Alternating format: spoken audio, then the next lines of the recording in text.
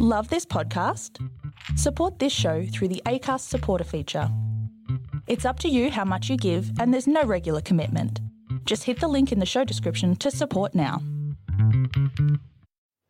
Johnny Carson once interviewed Betty Davis and asked if she had any advice for young starlets wanting to get ahead in Hollywood. She suggested take Fountain.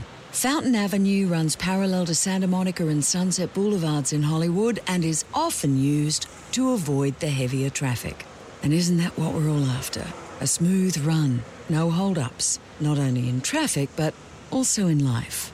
How do people handle those hold-ups, the rejections? How do they create a life in the entertainment capital of the world? How do they identify and express their uniqueness in a place where hundreds of thousands are hoping to do the same? Welcome to Take Fountain. Compelling stories from passionate people who've made it, are making it, in Hollywood. Writers, comedians, actors, filmmakers. I'll talk to anyone with a story to tell. Welcome to Take Fountain, a podcast of passionate people working on their dreams. Compelling stories from Hollywood.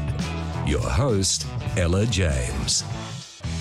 My guest today, all the way from Australia, is Zac Garrett. Thanks so much for coming on the show. G'day, Ella. It's such an adjustment here, like all the way from Australia. It is. It's sort of. It feels so intimate to us, but yeah, I guess it is all the way today. Well, I'm used to you just living around the corner. Yeah. So when did you go? When did you go back to Australia? And was that a COVID decision, or is it because of the press you're doing for Occupation Rainfall? It's all related to the press for Occupation Rainfall. The opportunity came up for me to come down, and I figured it was a good idea to do it, and I'm glad that I did because we got to be present for the premiere last on Wednesday night, which was amazing. But yeah, I got here December 29th. I landed, so I landed in Sydney. I did my 2 weeks quarantine in the hotel in Sydney, which was a really interesting experience. And then I've been in Byron Bay for the last week. What was interesting about the experience? It was really interesting to see the combination of ensuring people's comfort and the hospitality provided to us, along with the strict biosecurity and security measures, and how seriously they take it. It was a really interesting balancing act between hospitality, compassion, empathy, for what is a very difficult situation, but also a robust and a thorough biosecurity and security effort by the police, by the military, and of course by the health system. And like things like they burn our rubbish, like you leave your rubbish in the hallway and they pick it up in full, like they're going to kidnap E.T. kind of hazmat suits. Suits. Like they don't burn it in the corridors; they take it somewhere. No, they don't have a bonfire. It's not like what's the famous thing that they do in Belfast? It's not like bonfire night, where they burn everything. No, they put them all in great big yellow bins and they seal them up and then they take it downstairs and they they burn it out the front of the street. How was the food? It was good. I was really spoiled. I felt like I was really spoiled. We had a menu. So they gave us they do a menu at the hotel I stayed at. They gave us a menu in 2 week stretches. So you wake up every morning and go, okay, Tuesday, what are we having here? All right, so we've got an omelette this morning with fruit salad, no problem. Lunch we have a nice nag nazumi Indian curry, and then for dinner we have we've got steak and vegetables. It was that kind of thing every day. Yeah, but they were really accommodating. That they said to us, look, if you want something delivered, let us know. We can arrange groceries. We can arrange exercise equipment. That they were absolutely delightful, and we had psychologists and counsellors and nurses and doctors, and they called you every day, usually between 8 and 10 a.m. just to check on you and how you're feeling. Are you all right? Do you need anything? So it was kind of like, I know obviously in America when you speak to Americans about this, they say, oh my God, it's like Guantanamo Bay, and you're like, well, no, it's not quite like that at all. In a way, yeah. It's like it's almost like a little holiday, but of course the hardest parts were of a morning and of an evening, because of a morning you wake up and you go, oh God, I'm still here, and then of an evening you go to bed and you go, I'm going to wake up and I'm still going to be here. But during the day, if you an acting mate of mine, Dan, returned from Ireland and he to Sydney, and he told me what he did, and he said, look, if you stick to a schedule, if you stick to a regimen, it's a lot easier, and I did find that. I think the whole isolation thing for me, it's been having that regimen, having some bookends in the day. For me, I start the day hiking the canyon, and so I've got the sunrise, to look forward to. That makes me go to bed early at night, and then I come back and I've got maybe some yoga or some stretching or something, and then I've got some voiceover work or some self-tape auditions to do, and so the day gets filled up, quite well. But I think if you're sitting around, or I feel for the people who've got their work and they've also got the homeschooling of their kids. Oh, yeah. Right? Yeah. I think that would be like crazy. And people have gone, gangbusters doing the sourdough bread and things like that. Like, did you do any sourdough? No, not in the hotel room. No, I lacked a lot of the equipment. But however, when you were back in LA, we did. My girlfriend and I, we got really ambitious. We were trying all kinds of things. We were doing like casserole dishes and noodle dishes and stir fries, and we did whatever we could. We didn't jump on the sourdough bandwagon. I don't know why. I feel like we might have missed that boat. But we very much were. We were very, very culinarily curious, you will say. Nice. Let's talk about Occupation Rainfall first up, because it releases in Australia on January 28, and as you say, you had the premiere on Wednesday. I have to be bilingual in this interview. That was on Wednesday night. I've seen a trailer for the film. It's just extraordinary.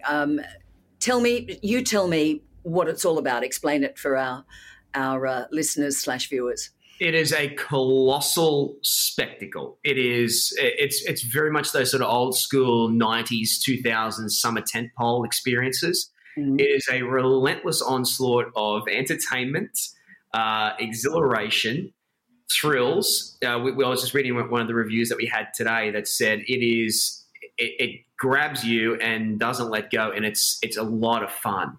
It's really, really fun. It has a bit of emotional pathos in it that I hadn't triggered with me, because I saw a very early cut middle of last year. So Wednesday, when we had the red carpet premiere here on the Gold Coast, I did not. It was the first time I'd sat in a cinema in 12 months, because as we know, everything's closed currently in LA. So to sit in the cinema and smell the popcorn and be around people and hear people laugh and gasp and feel the experience of this real roller coaster of a film. Yeah. Was a delightful reacquaintance. But this is the kind of film that is genuine escapism, absolute escapism.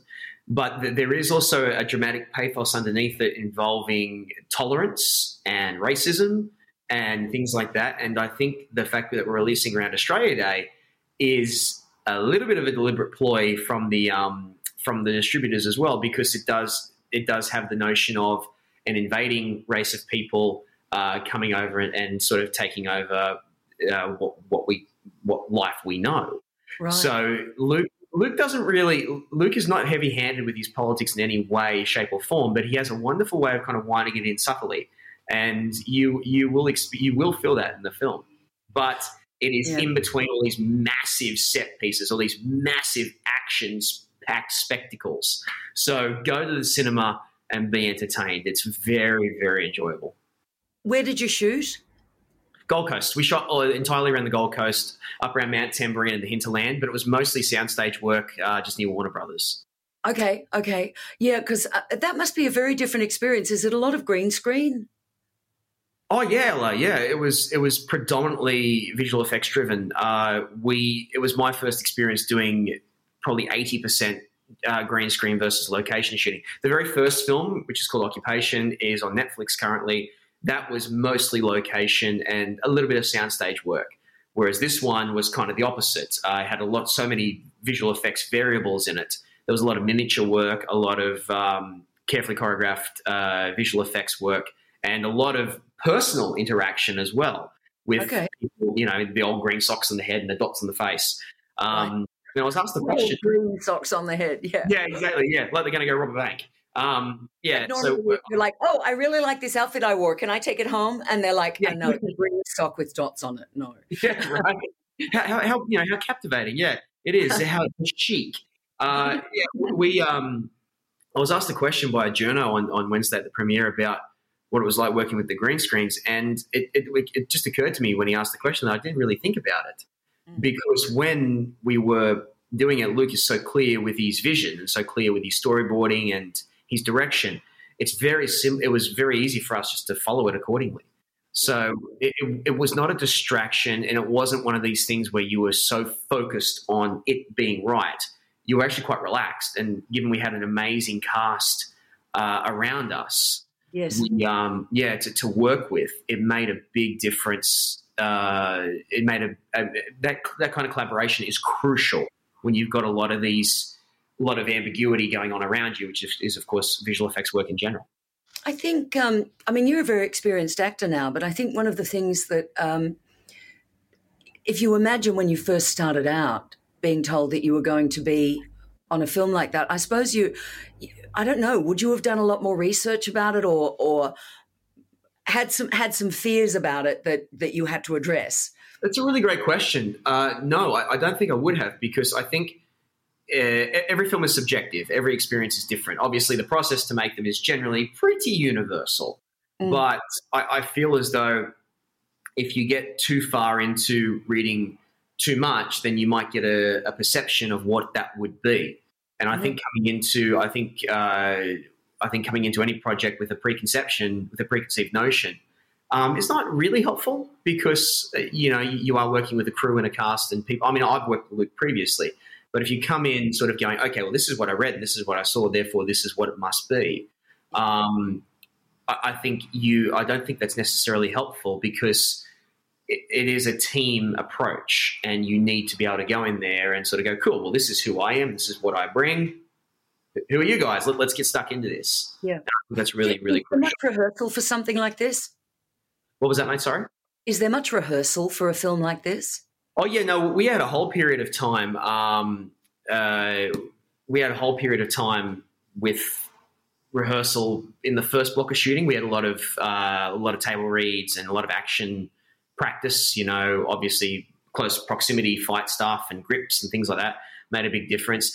For returning cast like myself and Dan Ewing and Izzy Stevens, Tim Morrison, we just reacquainted ourselves with our characters, and a lot of that work was already done in the first one. Right. So we just connected with the cast to join us for this one, like Mark Cole Smith and Dave Roberts and Ken Jeong and Daniel Gillies and Jet Tranter, Vince Colosimo, and it was really great just to sort of work with them on something we'd already established. You're very sporty, Spice. You've got a background of sport from when you were a child until you got an injury. Footy and cricket were your thing. So do you do a lot of your own stunts and so on, or do they bring somebody in for certain of them? Or I do whatever they let me do. I'm happy to do it. I love doing it because it is fun. Because it's fun being physical. It's fun leaving and feeling dirty. I've got a whole sequence on that we took a whole day to shoot, which is a massive action sequence in the first 15, 20 minutes of the film. The best comparison with this film, I think, is Empire Strikes Back meets Mad Max. Whoa. Yeah, I think it's a pretty good comparison, actually, with a bit of Independence Day. Yeah, so they throw everything at you, and that was a day where I got to be really physical and really into it. But I didn't have nearly as demanding a schedule as Dan Ewing did, or as Jet Tranter did. And I know Jet, who's a professional fighter, who is an incredibly fit person and incredibly talented, she did a lot of her stuff herself. And of course, Dan, had the absolute bejesus kicked out of him. Nice. Hello, makeup.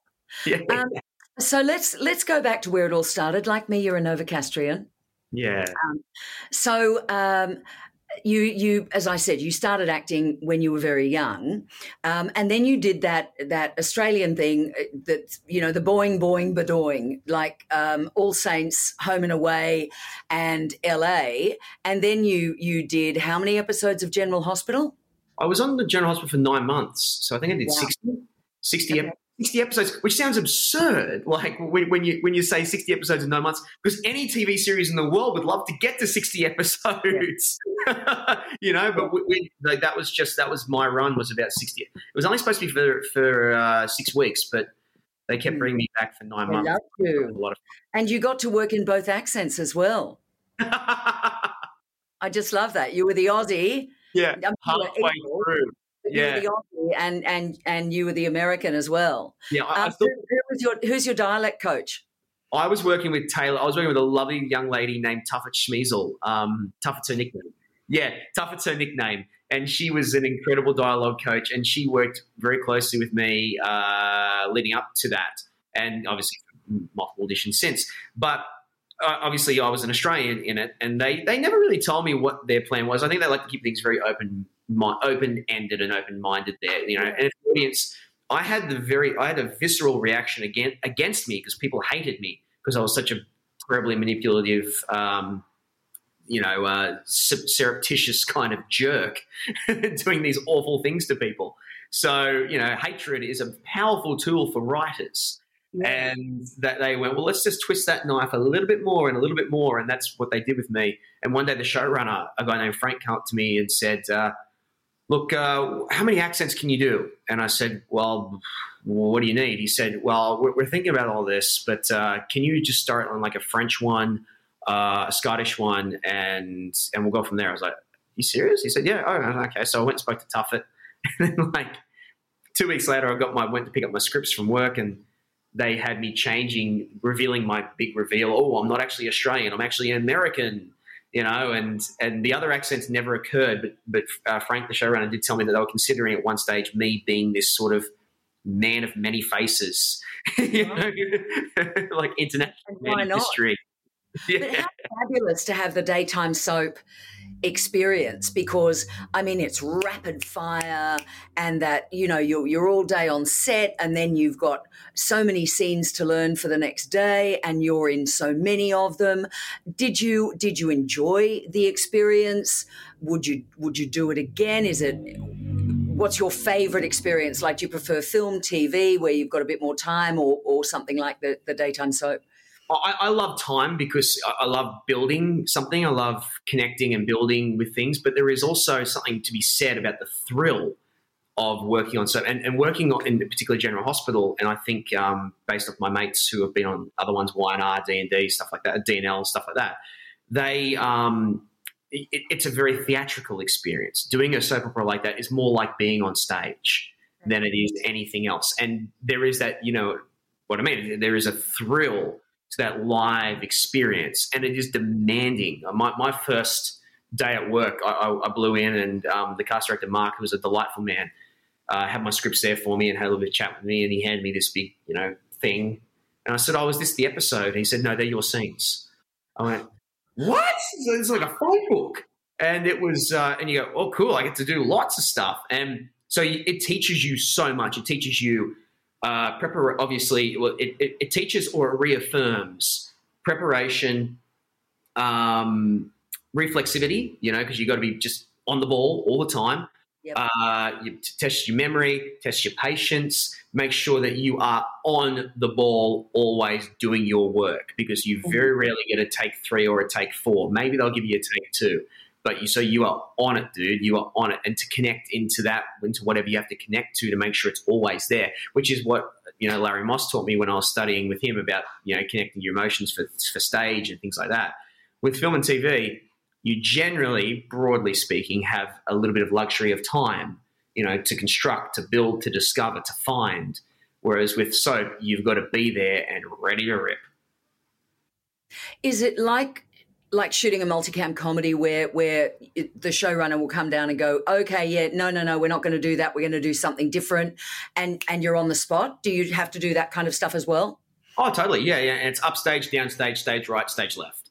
So that they tell you, so Zach will go upstage, he'll look out the window, then he'll come back and take a drink, and talk about that, so it's like that. And then if you miss your mark, the director's in a booth editing while you're performing. We'll get on the microphone and say, Zach, you just missed your mark there. Can you just go back a couple of steps? And, okay, back you go. And then you just pick up from that spot. So I think they usually shoot with 4 cameras, but I do remember there was one sequence, this famous Nurses Ball thing, which is an annual event on General Hospital. It's a big thing. It's usually a whole week run long of episodes around this one event. And I was very fortunate to be at the Nurses Ball, which is quite an honor for characters. And I think we were shooting, and I'm not joking, we were shooting with 16 cameras at one stage. We had 36 principal cast on set, and I think 16 cameras. It was huge and amazing and fun. You know, it was really fun because I got to meet a lot of people because the show is so big and there's so many. Game of Thrones is a soap opera, basically, as far as as far as like the narrative crossovers is concerned. And that's what this was like. And I'm seeing people say, "Who are you? So what do you do?" And then you realize that there's like 6 different storylines happening and no one ever sees each other. But it's really fun. It is lovely. It's a heck of an opportunity because there are some great actors that come over here and they don't get a bite for a long time. So, you know, to get a bite so quickly for something like that is testament to your skill and training, right? I was very fortunate. Yeah, I obviously worked for Australia for about nearly 10 years by the time I came to LA. So it's like an overnight success, and I get it. Oh, no, certainly not. And I think that's the case with a lot of people. You know, as we know, it's like it takes years to be an overnight success, as the adage goes. Yeah. And so by the time I came here, I'm glad I came when I was 27, and I'm glad that I did because I floated the idea when I was 19, 20 going over, you know, and my agent at the time said, absolutely not, no. And I'm glad I stayed because I got to do some great work in Australia and work with wonderful people. But then when I went over, I'd matured to a point where I was ready to take the hits and take the knockbacks and handle that because, as we know, LA can be a volatile town and it's an amazing place and I love it. But of course, it can be volatile and it can be hostile to you as a creative and as a person because it is such a big place and you are in it. And it's not like Sydney or Melbourne where you have your acting mates and stuff like that. And you're sort of like, there's sort of this interesting cohesive community feeling here. Over there, it's a combination of sort of artistic pursuit and business. And it is huge no matter what. And you see incredible people doing incredible work all the time. And you have great avenues to make yourself better and to continue to grow as a performer. But you've got to be busy. It does not stop. It's not the kind of place that stops and waits for you. You've got to be there and you've got to be on. And I've had a few mates who have either not enjoyed LA for whatever reason. I can understand that. And I've had others who have gone there and had experiences that were just not palatable for them compared to Australia. Mm. So it definitely is a place that you've got to be prepared for personally and professionally. This is Take Fountain with Ella James. Let's talk about that resilience because, you know, is that something that came to you as a result of your upbringing with your parents or was it part of the sport or do you have something naturally or what, did you ever think resilience or have to reshape yourself or did you just have something in your toolbox that you used? I think I'm a resilient person anyway, I think in general, because I had to, you know, I was working many jobs to get by in various periods of time in my life. And I always looked at things as being in the present, but not permanent. You know, you sort of, cool, you know, I'm here now doing this, but this is not always going to be the way. So let's keep moving ahead. So for me, I'm resilient and I'm patient and I can handle it, you know, and I think sport did teach me that. Because you've got to work hard and you've got to be prepared for your opportunities and you've got to understand that you've got to be there and you've got to do it. You've got to do the work. You've got to put in the training and you've got to be prepared. And that's a lesson that I think is applicable to a lot of things in life in general. I think what I learned the most, what I had to take on board was sense of self-worth and, you know, not feeling any lesser about yourself because auditions aren't coming in. Or because you didn't get a call back for that thing you felt so great about, you know. Or you speak to me. I just had one of those. I'm like, yeah. Well, totally. You go in there, go. That nailed the audition.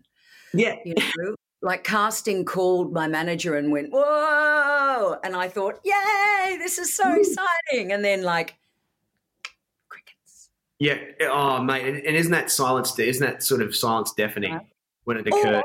Or like it's a film, so it could actually not shoot until next year. you know, and then so, like that happened to me 2 years ago, where I auditioned for something and I honestly thought it had gone away, and it was I'll share this with you, because I'm a sharer. So I go in for this audition, and it's not really in type. I'm a homeless woman. And so I look like death, and I've actually not worn a bra to drive across LA, so that I'm really in this character, you know. And I mean, I'm a busty chick, so Yeah. I'm driving across in the Yaris with my tits resting on my thighs, and I've got a lumberjack jacket on, and I've got my beanie and no makeup and some powder, and I pull up and I get in there, and I'm just, really like I'm feeling the weight of the world. I know who this woman is. I know why she's in this situation, and I've created this backstory as to how she got there, and and this is initially going to be 3 seconds on screen, but you as you say, you do the work, right? Yeah. So I get in there, and 2 actors come up to me, and they're like, "Oh my God, Ella, it's so good to see you. How are you? What are you going for?" And I'm like, "Oh." And then before I can get back into my self-composure, casting comes out and goes, "Okay, ready for you now, Ella James." And I'm like, "Oh, shit." Yeah. Right. Anyway, so I left the audition, and I rang my manager, and I said, "Oh, I don't know how it went, And I said also they asked me to do a lot of dialogue, and that I wasn't, and I said, "I just don't know that I did." Anyway, 6 months later, I book it. Oh, wow. Right. Yeah. And then I'm on set, and they decide to make it something much bigger than it had previously been worked on, which is great. Anyway, that's enough about me. Back to you. But it's that experience of it's the uncertainty, and you've just got to flow with it. And I actually think it was good that those women did that, because it gives you an opportunity to do what they say, do the preparation, then let it go.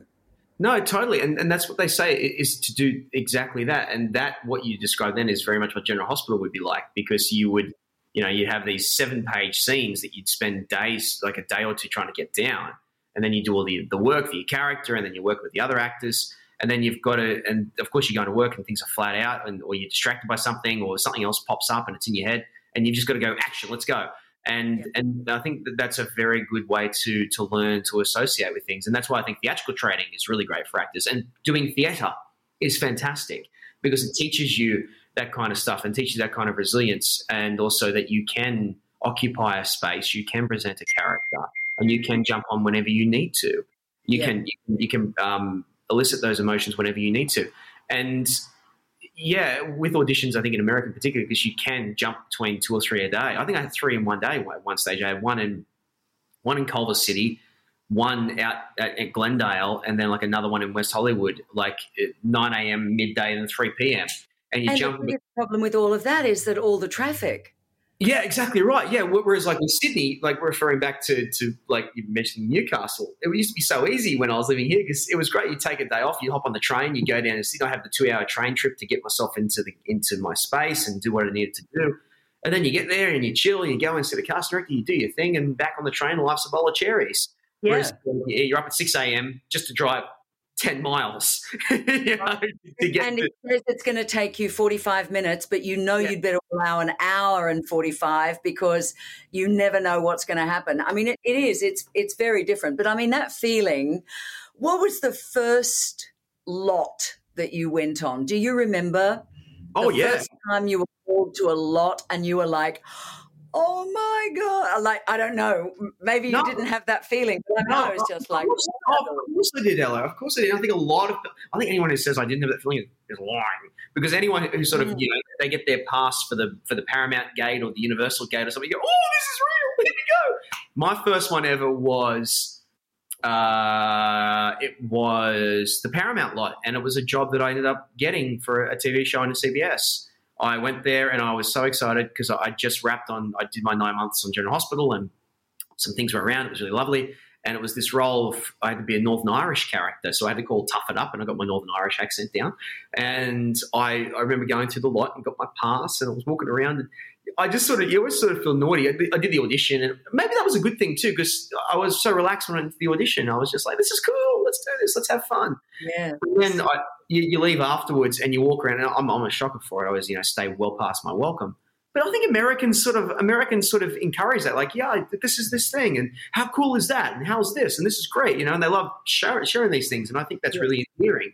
Yes. So I wandered around for like a half hour afterwards and got a call back the next day. And then I ended up going back and booking the job. And it was, it is pretty cool when you get to step onto those things. Like anyone who plays, at the San Siro or Anfield or Goodison, or, the Emirates or Wembley, it's a similar kind of feeling, I think, when you consider just the history of these places, how long they've been there for, how a lot of these places like Raleigh, like our great mates at Australians in Film have over there. You're talking about places that are literally are the conception of cinema itself. So it's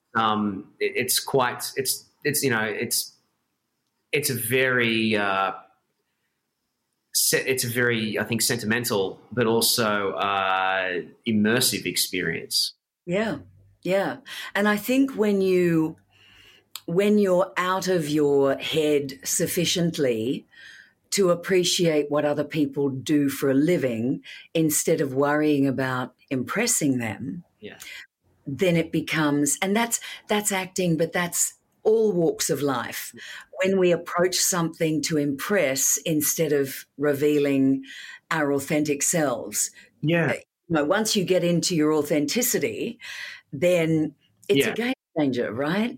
Yeah, well, I had that experience there for a minute. I think that's a really good point, where I was doing a series of auditions that were like, they're okay, but, nothing spectacular, because you start thinking about, well, what do they want to see?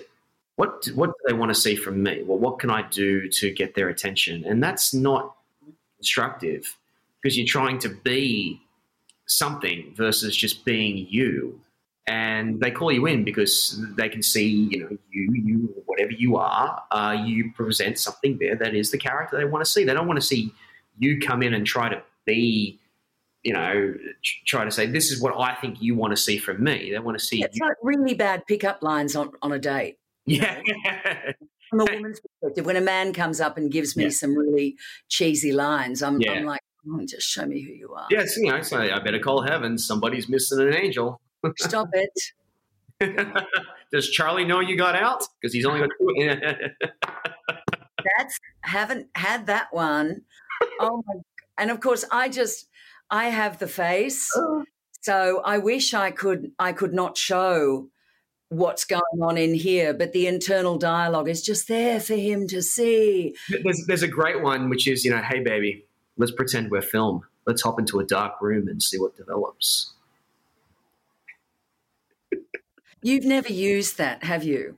No, of course not. No. Life. You'd be cool, right? Even Alison, my girlfriend, even if when I say that to her, just it's the coldest. It's the coldest shake of the head. Yeah. It's just like, stop. I know. One of the things that I get to mentor a lot of people. Yeah, you do. You do a great job. Thank you.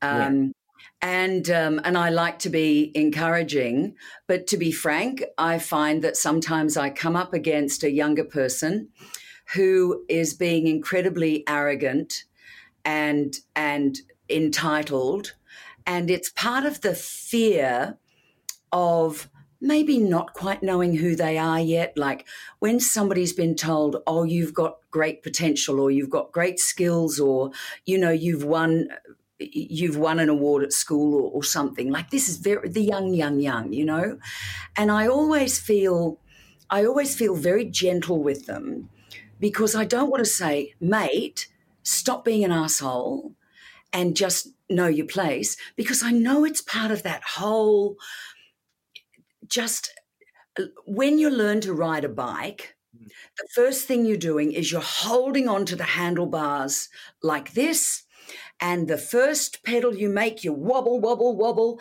and the second one you wobble, wobble, wobble, And then 3 months later or 3 weeks later, your feet are on the handlebars, your helmet's back in the driveway.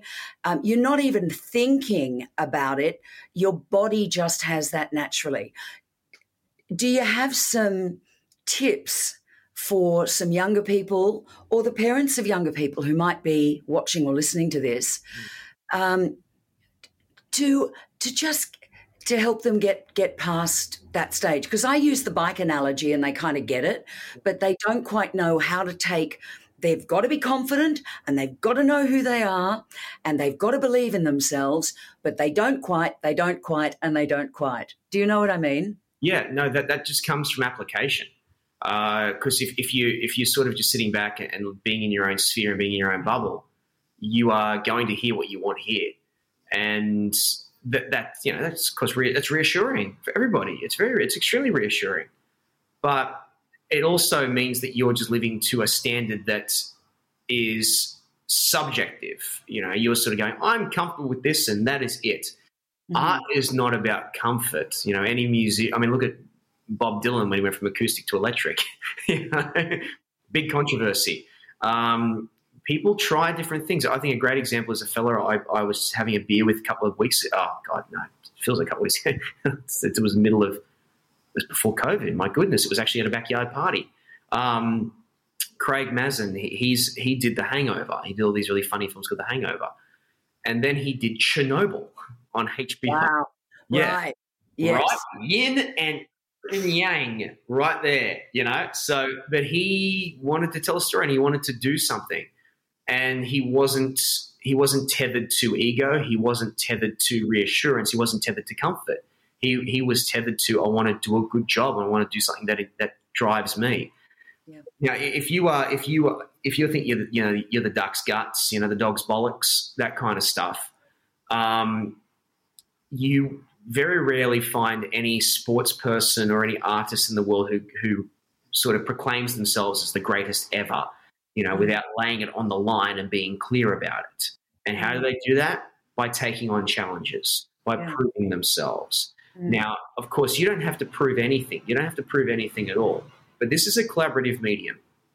And you are going to work with actors who are always going to teach you things. You're going to work with directors who want certain things. You're going to work with producers who are trying to tell a particular kind of story. And if you don't go and apply yourself, and if you don't go and make yourself uncomfortable, and I don't mean in a nefarious way. No. I mean in a creative way. Like if you go take some classes where you go, oh wow, okay, this feels. I sucked. I remember the very first class I did in LA. I was awful. And I'd been working in Australia for 10 years, and I was just nervous, and it was a great environment, and I was just making shitty choices like for my character, and I was just oblivious to things in the text. And, you go home and it's very sobering. You go home and go, oh, okay, well, that was crap. What am I bothering this for? And what a stupid career this is. This is ridiculous. But then you go, it's absurd, mate. That's ridiculous. And you would go, great example. Richard Shaw in Jaws, when he that famous Indianapolis monologue, and he talks about Robert Shaw. My goodness, Robert Shaw. Robert Shaw. Thank you very much, Robert Shaw. The famous Indianapolis monologue, and he did it with Spielberg. He did it, and it just wasn't working. And then the next day, he just tapped Spielberg on the shoulder and said, "Can I just have another crack at it, please, mate? I just want to try it again." They did, and of course, it's in the film, and it's spectacular. Everybody does it, and to think that everybody walks out and they're Mahershala Ali or that they're Meryl Streep, no way. Some people have raw talent, really, really good talent, but it's constructed and it's guided, and that all comes from application. Find a school, find a teacher, work with people, understand that this is a pursuit. It's not a destination. And even when I went to the premiere on Wednesday, it was the first time in a while that I've walked out and gone, all right, what next? Versus kind of going, oh, I feel like I'm at the station, and that was a nice, even then I'm still growing and I'm still learning, I'm still changing. And we grow and change as people too. Yeah. And we become, I think we become better people. Yeah. When you get some perspective and understanding that you can do great things in your life and you can be a good person. And it sometimes just takes some harsh lessons to make that the reality. And there's nothing wrong with that. And anyone who looks down on you or sneers at you or derides you just because you did cop a kick in the guts, I mean, that person's clearly compensating for something within themselves. Of course. But I mean, it takes some knowledge before we realize that firstly, nobody is really worried about what we're doing, compare despair. I used this expression last week with a director I was working with. And I said that comparing oneself to others and then despairing that we're not the same or not good, we're unique. Nobody is like me or you, or that authenticity is what somebody might want to buy or not, because not everybody is meant to be doing the same thing. Yeah. This has been wonderful. I could go on. I just love spending time with you, and it's so nice to see you, sure. and so happy. And I wish you all the best with the opening. It's January 28th. Do you know what the release is for the US? That's fluid at the moment because I know this film it's a cinematic film, and they do want to. I know Lionsgate want to release it on cinemas over there. Yeah. So I think they are keeping the powder dry there for a second, but I did hear rumblings of March.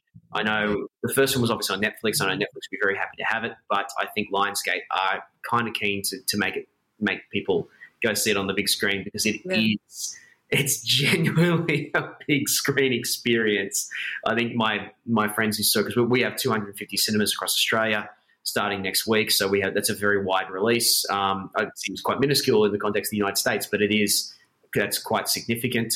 And when my friends saw it on Wednesday, they walked out. Everybody sort of had the same reaction. They all went, "Oh, all right, I need a second." It sort of feels like you sort of it's like the California Screaming at Disneyland. It's like, and then off you go. I know. That's my favorite. I line up like a 10-year-old to go on that over and over and over. Yeah. Oh my God, I just love it. Yeah, it's just terrific. No, what can I say? There's another side of me. I do wear a bar for that, though. I just want to put that out there. Zach Garrett, I wish you all the best. I can't wait to see you back in LA. Thank you, Stay safe, stay well. I was going to wear a mask just so you'd feel like you were still back here, but, I just... Mate, it's an adjustment. It's weird. I still do the thing even here in Byron Bay where life is really quite normal and people take it so seriously, but like Australia does not want to lose what they have here. So they fight feverishly for it. They do all the right things. And I still walk up the street and I still do that thing where I hands in my pockets, don't touch anyone, step back against the wall if someone's passing me. And I've had it a few times now where I've walked out and gone, "Oh, my mask." "Oh, no, it's okay. It's all good. Yeah, it's okay." Yeah. I've got 15 of them. They're just on high rotation, But we'll get there. We will, mate. Okay. You take care. Thank so you. Lovely to see you. Yeah. Love you and your girl, and have a great time in Oz. Thanks, mate. Lovely chatting to you. Thank you so much. Thank you. Bye.